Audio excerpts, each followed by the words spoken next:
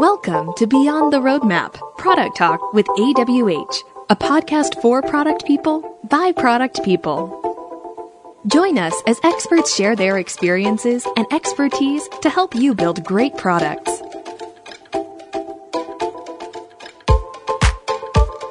How's it going? My name is Lucas Latour, and I am the new host of the podcast.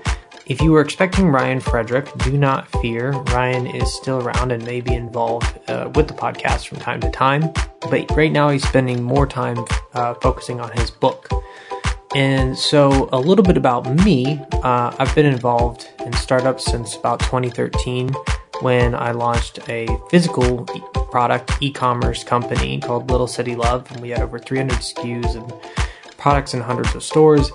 I've been an organizer for Columbus Startup Weekend and hackathons, and been very involved in that community for a while. And most recently, I was the COO of a company that was on Shark Tank called GripMat. And now at AWH, I head up our business development efforts along with Ryan and work alongside our product team.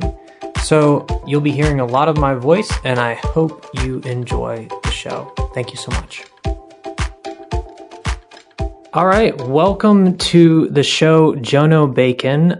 First off, I just wanted to say you have a very interesting background. You are a speaker, an author, a podcaster. You have a consulting company where you provide strategy and execution workflow and other services for people that are creating communities. You've previously served as the director of community at GitHub, Canonical, XPRIZE, and Open Advantage, and have a long list of clients. And now you are an author of several books, including most recently, People Powered: How Communities Can Supercharge Your Business, Brand, and Teams. Welcome to the show. Thank you. It's great to be here. Thanks for having me on. What a great intro, by the way. You're a pro.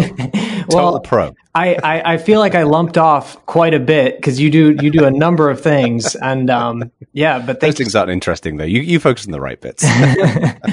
Well, I'm so happy we connected because I wanted to talk to you about this idea of community. And that's the topic of your most recent book. And also, I think your book previous to that as well. And it's just something that keeps popping up in my world. Our company focuses on product development. Yeah. And so you've been doing community for a very long time. How did you get started in this world, and when did you realize you wanted to work on community? I think my path, like so many, was weird and windy. I was living at home with my parents. I was about 18. I had hair back then, and then it started growing inwards and coming out of my toes when I was about 21. And my brother Simon came back home to live with us for a couple of weeks. And he introduced me to this operating system called Linux, which back in the late 90s was a very young, kind of unwashed technology that was being developed. And it was fascinating to me because it was Unix for home computers. And I was a bit of a nerd back then, continued to be a bit of a nerd.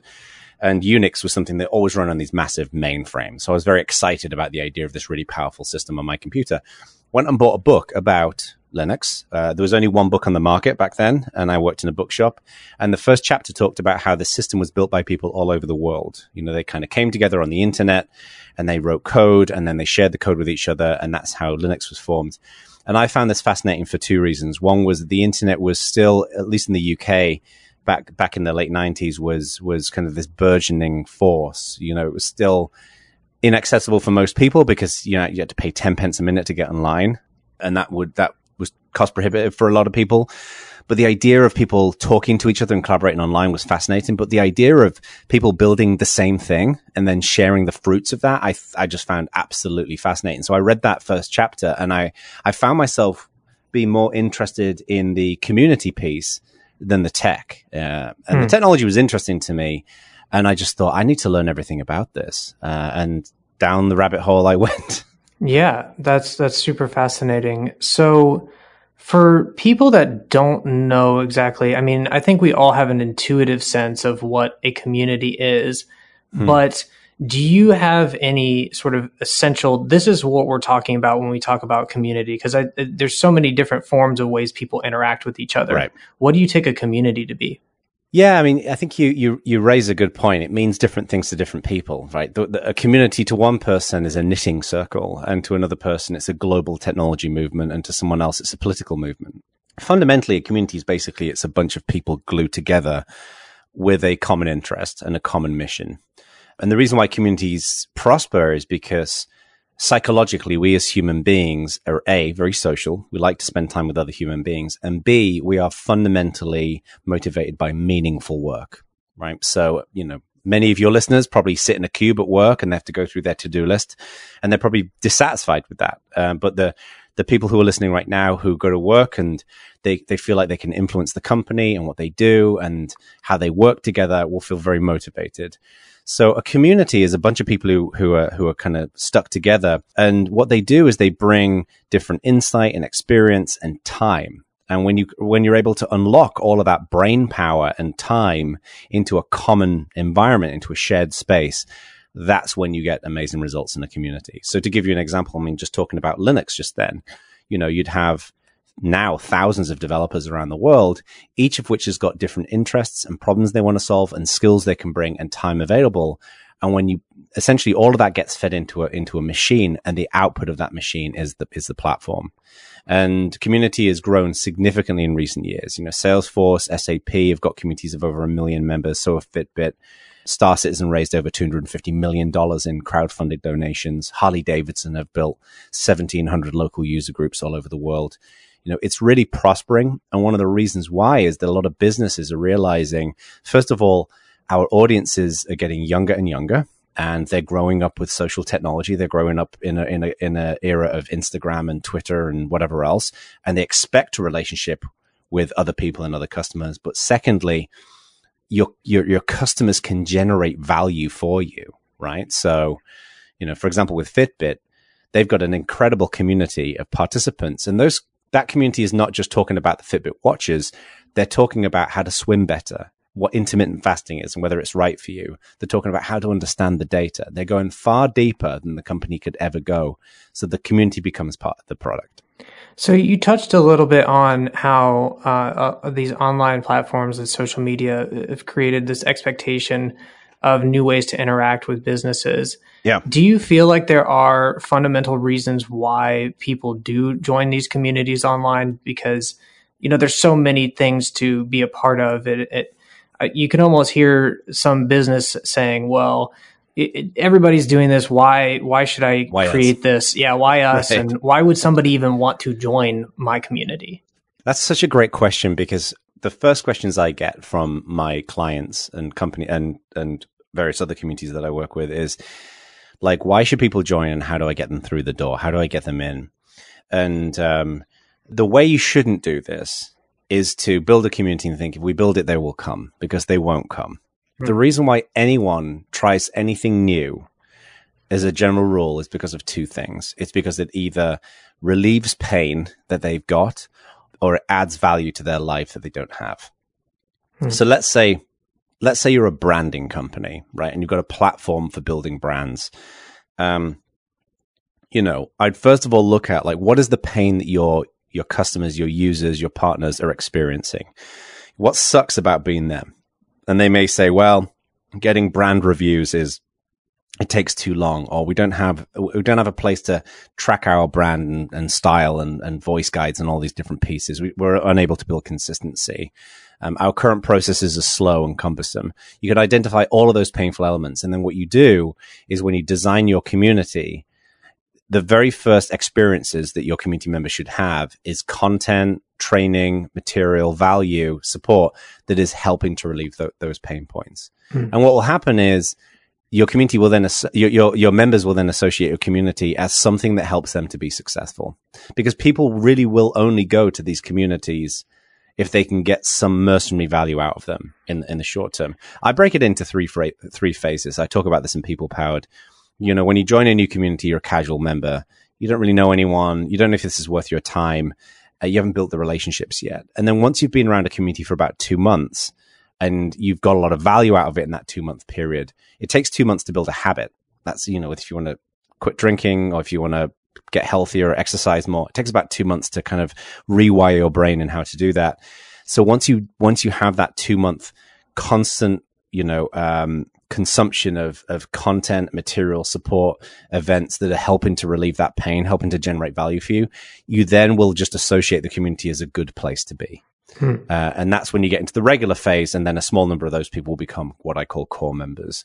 But most communities, frankly, will fail. And the reason why is they don't have that value proposition to get people in. So if anyone who's listening to this is thinking about setting up a community, you've got to understand who your audience is, what their pain points are, and focus there first, because that's going to increase your chances of success much more significantly.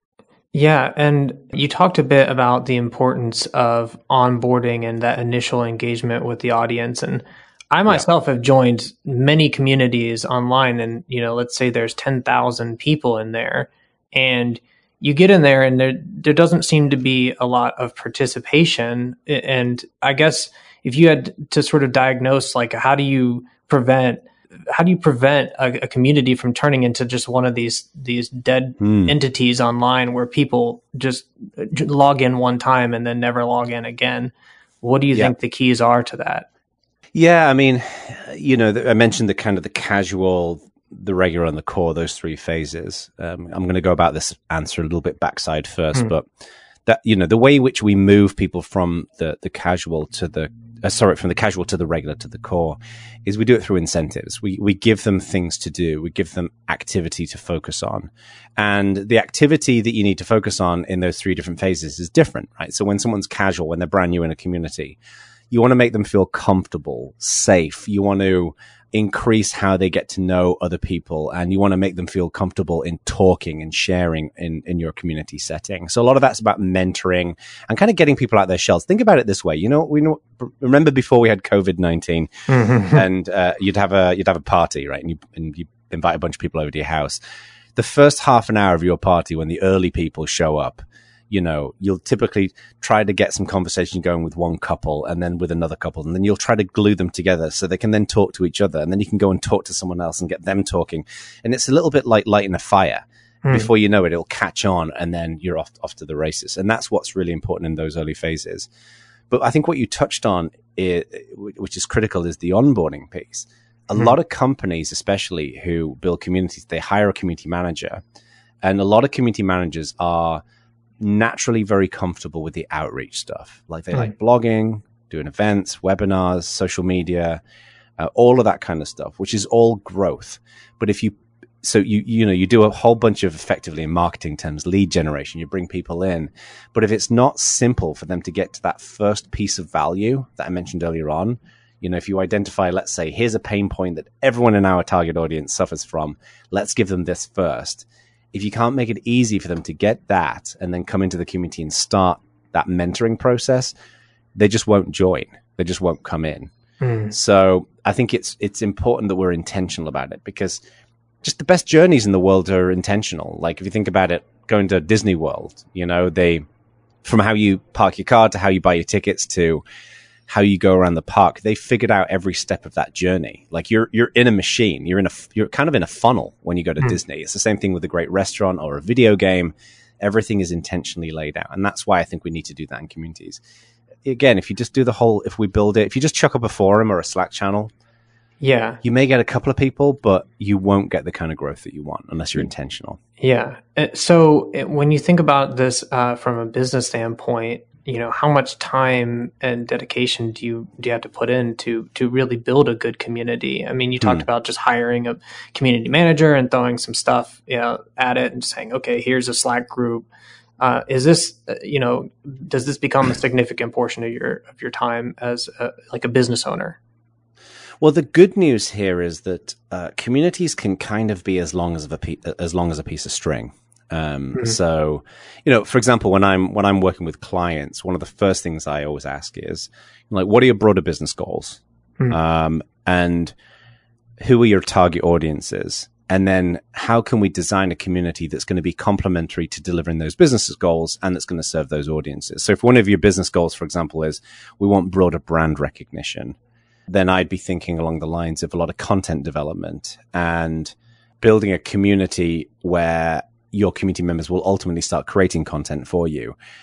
For many communities, the goal is to provide a place to provide support for their customers, and they will also want to lower their actual formal support costs. So you kind of identify those pieces first. But then the good news is that you can then apply the level of investment in community in a variable way, depending on how much you want to, resource it. So, I've got a client right now, for example, and they've got most of one person's time on this, kind of 3/4 of that person's time. They're in the marketing team, and we're designing a community that will max them out in terms of that availability, but it's not going to overwhelm them. And we're designing it very specifically that way. But I've worked with other clients, one, for example, in Asia, where they hired 10 community managers. They had a massive, massive investment in community. So you can really tune it as you see fit. The key thing, I think, is that we focus as much as possible on automation where it makes sense, right? So without delving too deeply into the nerdery, a lot of marketing professionals, for example, they'll set up automated email chains and things like that. And I think that there's a lot of value in automation. The critical thing with communities is you cannot have a computer pretend to be a human being. If you do that, it will kill trust. So we've got to apply automation to maximize that person's time, but we've always got to make sure that person's got time to kind of go in and build those relationships and kind of, again, get that fire going. Yeah, you sort of talked about some of the risks of doing that. The automation, it sounds like impersonal kind of communication that pretends to be personal can be a big red flag in a community. What are some of the other ways you think communities go wrong or become toxic? Yeah, I mean, I think one is that there isn't good leadership. One psychological pattern that is very common with human beings is that we mimic our leaders. So if you've got a despotic a-hole who's running a company, for example, it's not uncommon for that person's immediate executive team to emulate those kinds of behavioral patterns because they feel like that's how you get along. And then, of course, that trickles down the ranks. But then if you have a really kind, collaborative, empathetic leader, you get that kind of behavior. So it's really important that when you have a community, you have good leadership in place. And invariably, as your community grows, you'll probably need to put in place some moderators and that you train them effectively in that. So I think that's one element. I think the major mistake that most communities fail on is they don't have a regular drumbeat of engaging discussion, material, and content. So I'll give you an example. A friend of mine is running a community. I'm not going to say who it is. No worries. But he's basically building a community around a training platform that he's built around music. And he asked me to kind of come in and help get his community jump started. So what we did is went in there. We first of all kind of did what I call an early adopter initiative, where we bring in like 20 people who were his early customers, get them up and running, get them comfortable in the platform, get some feedback from them so they can provide suggestions on how to improve the community so they feel like they can shape the community.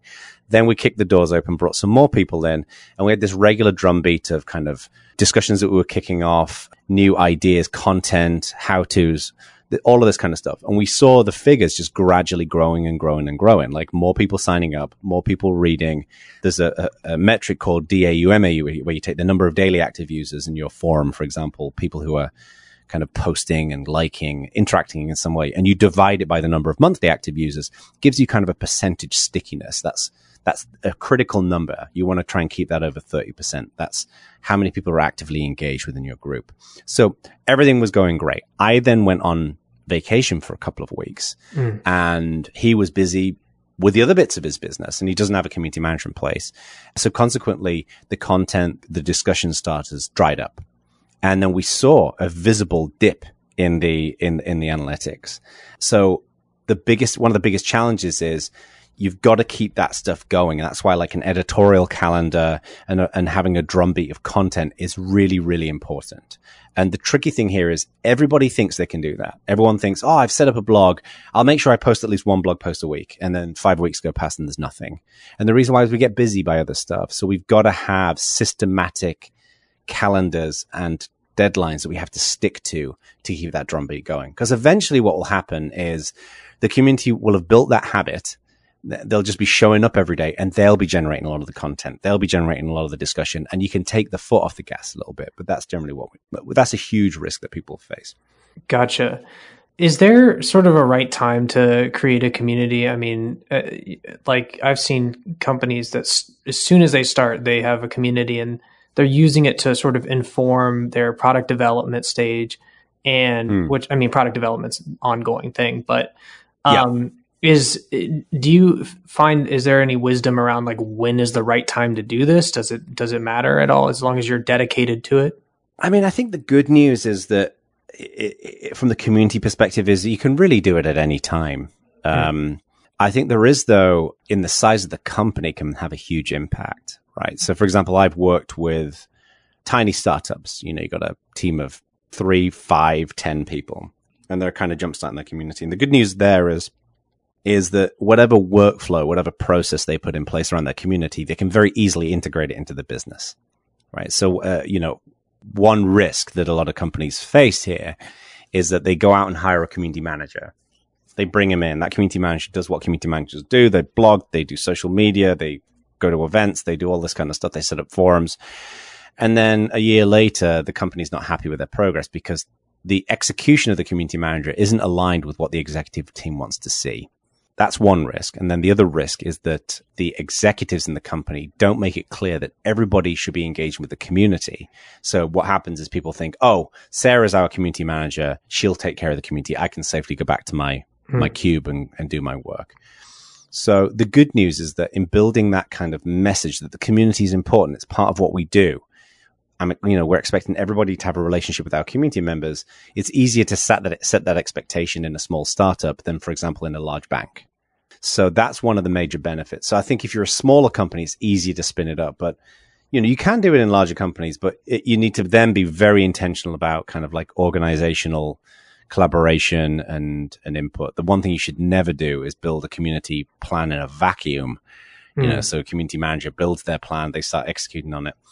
Especially in a large company, that won't work. You're going to have to make sure that the marketing team, the engineering team, the product team feel like they've got their fingerprints in the plan, because then they're more likely to actually participate in executing it. Gotcha. From a product development standpoint, a lot of times we're talking to users, we're getting user feedback to inform our product development. Have you seen any good examples of companies that are really working with their users from a community standpoint? And like, how do they set it up? Do you mean in terms of like just kind of good examples of community members feeding into the product? Yes. Right. Yeah. I mean, this varies significantly. I mean, the classic example here, but I think it may not be a great example because it's fairly niche, is the open source world. Because you get these projects like Kubernetes is a good example, which is a cloud infrastructure tool that Google created, and they built a whole community around it. So people can kind of go in and they can feed into the roadmap, and they can feed into, what bugs are there and how they can resolve them. And they can actually write software and code that will go into the project. And the open source world, which now, frankly, is running technology. I mean, the vast majority of infrastructure is powered by open source. It's huge.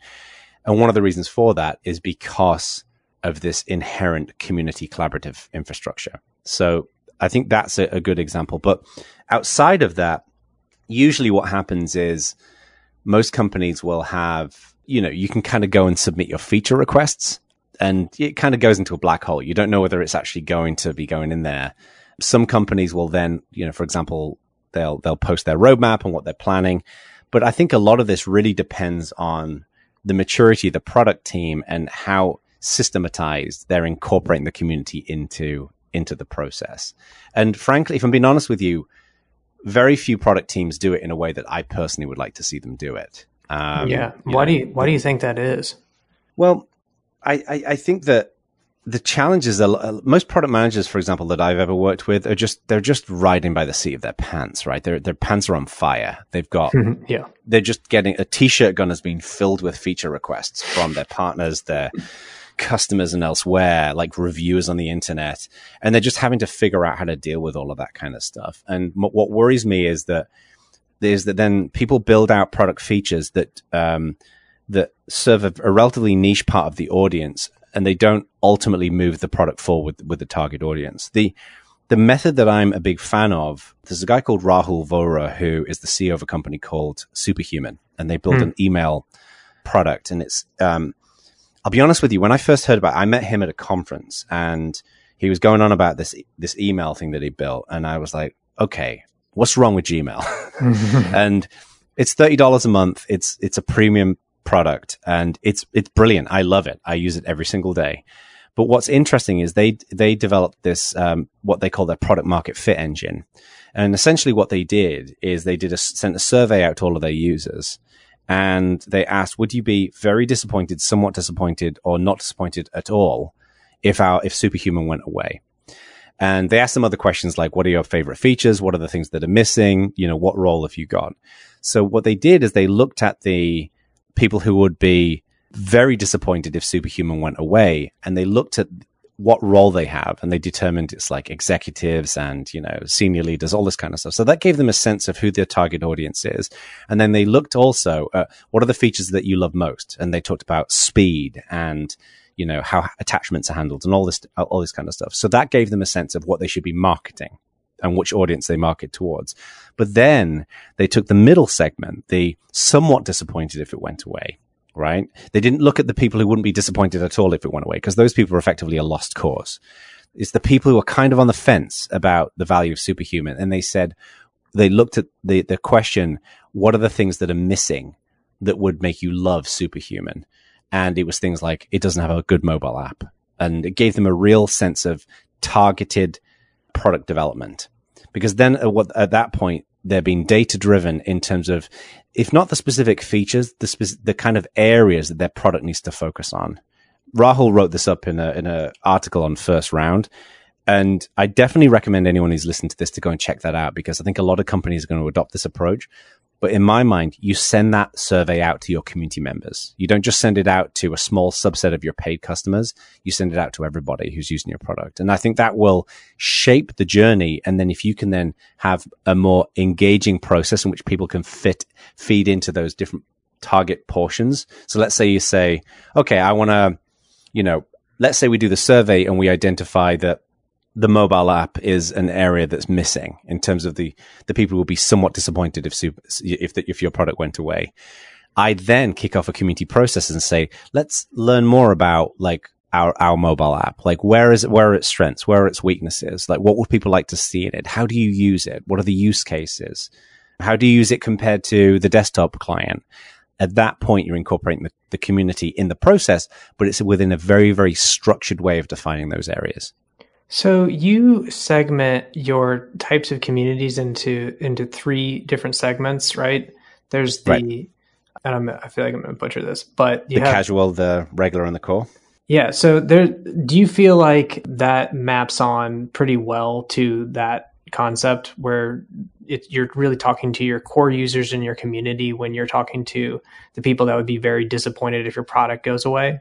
I don't think it really maps, if I'm being honest with you, because the casual, the regular, and the core are more that's more about engagement in the community itself. I think within each of those three different segments, you will have people who will be very disappointed, somewhat disappointed, and not disappointed at all if your product went away. You know, I mean, well, I think that you're more likely to have in the core people would be very disappointed if your product went away, because by definition, they're spending a lot of time in the community. So they're probably a lot more enthusiastic about your product. And I suspect in the regular phase, you're going to have people who will be very disappointed if your product went away and somewhat disappointed. But in the casual, it's going to be all over the place. But, you know, you have many companies will have a huge number of very, very deeply passionate users and customers who will very casually spend time in their communities. So I don't think it really maps significantly. I would look at the methodology I just went through, the one that Superhuman uses, the product workflow. I think what's critical then is that when you tie it into your community, I will be targeting your regulars and your core members to kind of feed into that product process. If you go through the Superhuman workflow and you identify, okay, we've got 5 areas where our customers who will be, you know, somewhat disappointed if we went away, that would clinch us for them. These are the 5 areas. I would think of those as themes for discussion, for content, for outreach and engagement in the community to support the product team, the engineering team, in understanding the nuances of what that should look like. Gotcha. So do you think there is a certain kind of community that is a better fit for a business? Like, well, business goes after straight up like a consumer model or a champion model, Right. or a collaborator model. How do you think about deciding between those options when you're creating a community? I'm very impressed that you reference those models. I read the book. I am love it. You're that guy who read the book. So just for the benefit of your listeners, these kind of three models. The consumer model is people who just kind of get together to hang out. They're fans of something. They're fans of Taylor Swift or Cardi B or whatever it might be, and they just talk with their tribe. Is what a consumer community is. A champion community is where people go a little bit of a step further. They create content, they provide support, they organize events, and then a collaborator model is where you work together on the same thing. And that's like technology communities, like open source. Earlier on I mentioned when I work with clients, I'll ask them what their business goals are, and it's from that I'll start thinking about which of these models we should choose. The model that is very much the most popular that I've ever seen is the champion model. And that's typically the vast majority of companies that I ever work with. What they want is they want to build a place where they can get their customers and users together. And they can, first of all, they can ask questions and get help from other users.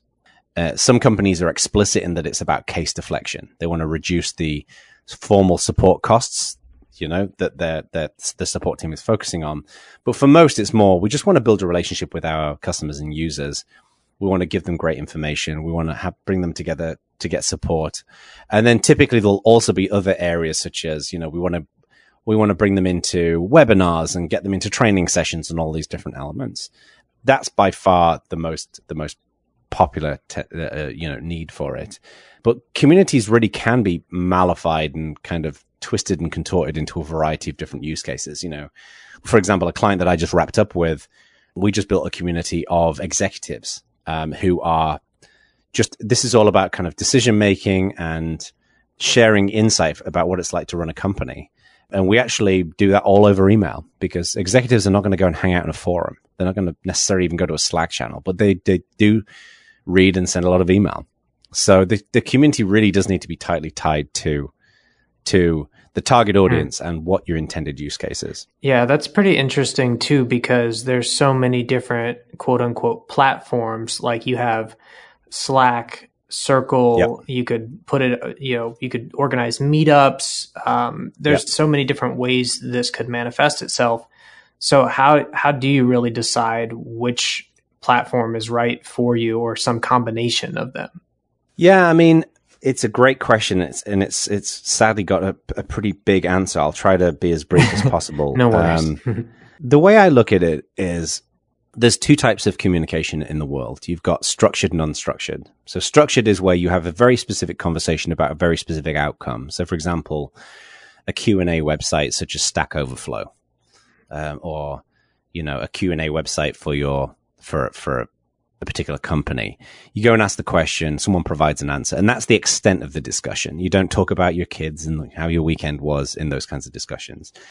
That's structured communication. The unstructured communication is kind of general chit chat, and that's forums, Slack channels, all of those different pieces. Most communities will need a combination of both. So for example, a tech community will have GitHub, and they'll have GitHub issues and pull requests, which is just structured communication. But you always need like a community clubhouse for people to spend time in. And that's where most of your community will form. So within unstructured communication, it subdivides into short-term and long-term memory platforms. Now, a short-term memory platform is something like Slack or Mattermost or Discord or Gitter or any of those real-time chat channels. The benefit of those is that they're really engaging. They're simple for people to join and have conversations. They're very gratifying because you're talking to an actual human being live, but they just do not scale. And they don't scale for two reasons. One is that once you get over a certain number of users in there, it's a complete stream of consciousness. It's very difficult to engage in conversation and to organize that conversation. It's organized usually by channels, And it just doesn't work very well when you get a lot of people in. If you've got 20 people in there, it's great. 100 people, that's great. But if you get to 5,000 people, it just becomes a stream of consciousness. The other problem with these platforms, and the reason why I call them short-term memory, is that there's no history. Slack keeps saying that you can go and search and find previous discussions. They're lying. It doesn't work. It never has worked. It never will work because it's a stream of consciousness. You can't go and dig into that specific part of the, line by line discussion and find what you're looking for. And part of the reason is people are very loose. People write in a very loose and informal way on Slack compared to a forum or an email. So it's good for instant messaging and communication, but beyond that, real-time chat channels are just not great for building communities. Now compare that to a long-term memory platform like a forum. It could be a Discourse, Vanilla, Chorus. It could even be a Facebook group. The benefit of these systems is people they have conversations and they're organized logically into topics. So you have a topic and then you have a bunch of messages within that topic. And that means that when you search within the platform, you're able to find previous discussions much more easily. They're better organized. And usually people are a little bit more formal in the way in which they kind of share their insight and their expertise. On Slack, there's a lot of, yeah, cool. And, yeah, me too. Oh, that's great. And all that kind of interstitial kind of discussion that tends to happen there. The other benefit of forums is that, especially ones that are public, is that the place where everybody goes to get their questions answered now, it's not books, it's not social media, it's not frequently asked questions lists. They go to Google and they type in their question. So ideally, you want to engineer a situation where someone types a question into Google and then that conversation's happened on your forum.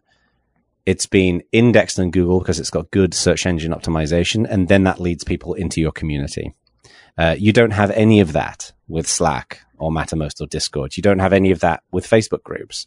So when you focus on platforms like Discourse or Vanilla or Chorus, you get that public indexing and that brings people in. So I generally tend to orientate towards forums. The problem with forums is they're just a lot less gratifying than chat channels. And they require a bit more work to kind of get up and running. But I think it's a longer term investment.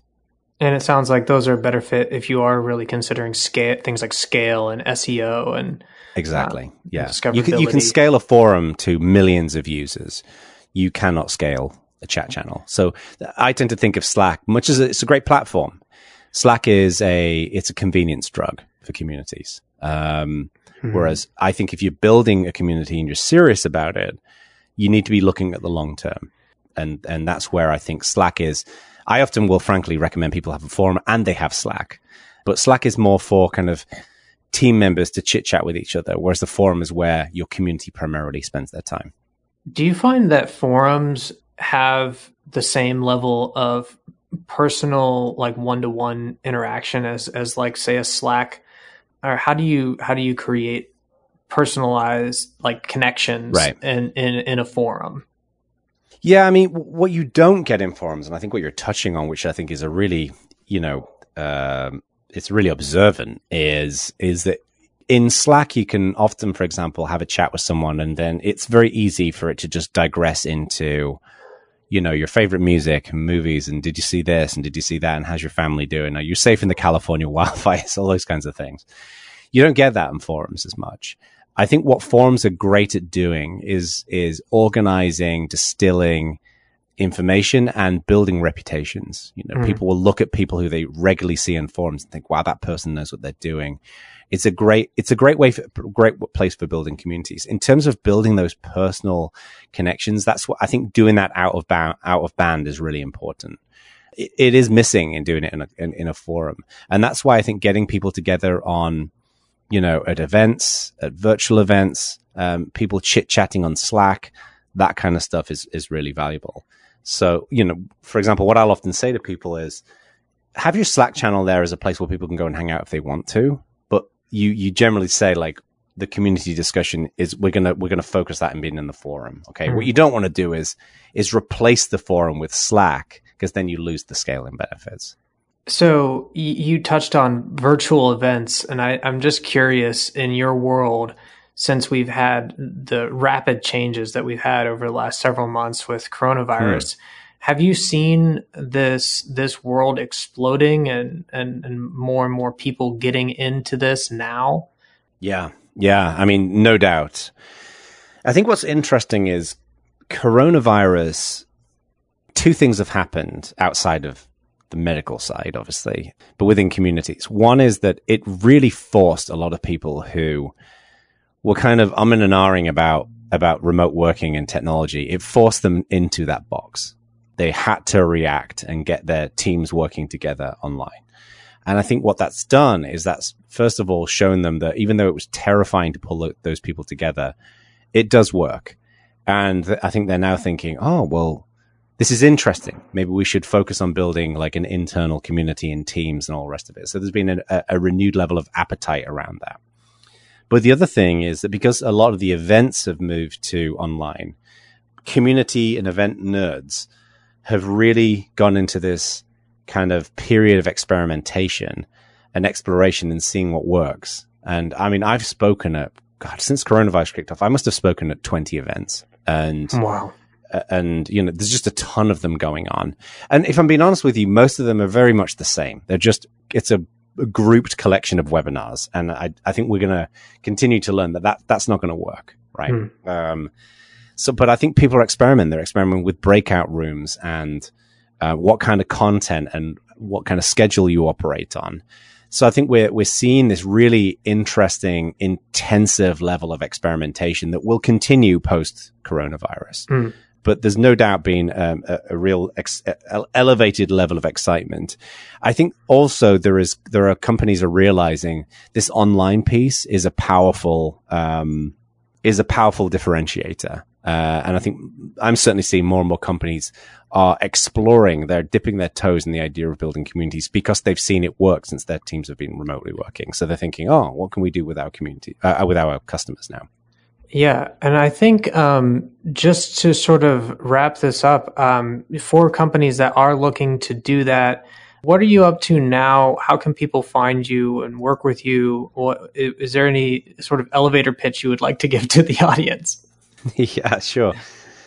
So, it's always weird when people ask me this because I'm a consultant, right? And most people, I think, have a healthy distrust of consultants, because they're the kind of people where you have to ask questions on the back of a check, and it's, I'm not that guy. I think probably the place I would recommend is if you're new to communities, you're interested in this. I think buying my book, People Powered, is a good place to start because it kind of distills everything in one place.